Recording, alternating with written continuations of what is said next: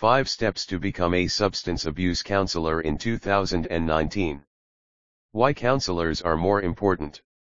When we speak about the sobriety and recovery process, whenever a person is depressed, he always needs some guidance to move forward on the exact path.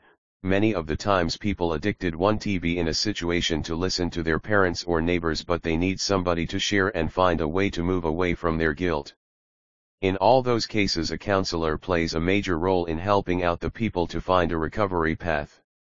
They have other phases too. Apart from being a good mentor to addicts, they really do have challenges, stress and pressure levels.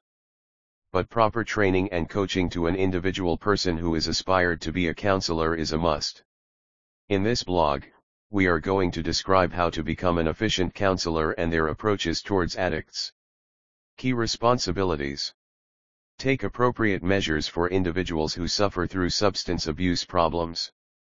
It helps individuals, families, and groups from substance abuse problems through counseling. Develop and implement treatment programs for each addicted individuals. According to the laws and regulations, substance abuse counselors have to maintain records and documents. Whenever it is necessary that they need to submit it, they have to. How to become a substance abuse counselor. Step 1. Addiction Counselor Career Outlook. Step 2. Earn an accredited Bachelor's degree. Step 3. Earn an accredited Master's degree in counseling. Step 4. Earn licensure. Step 5.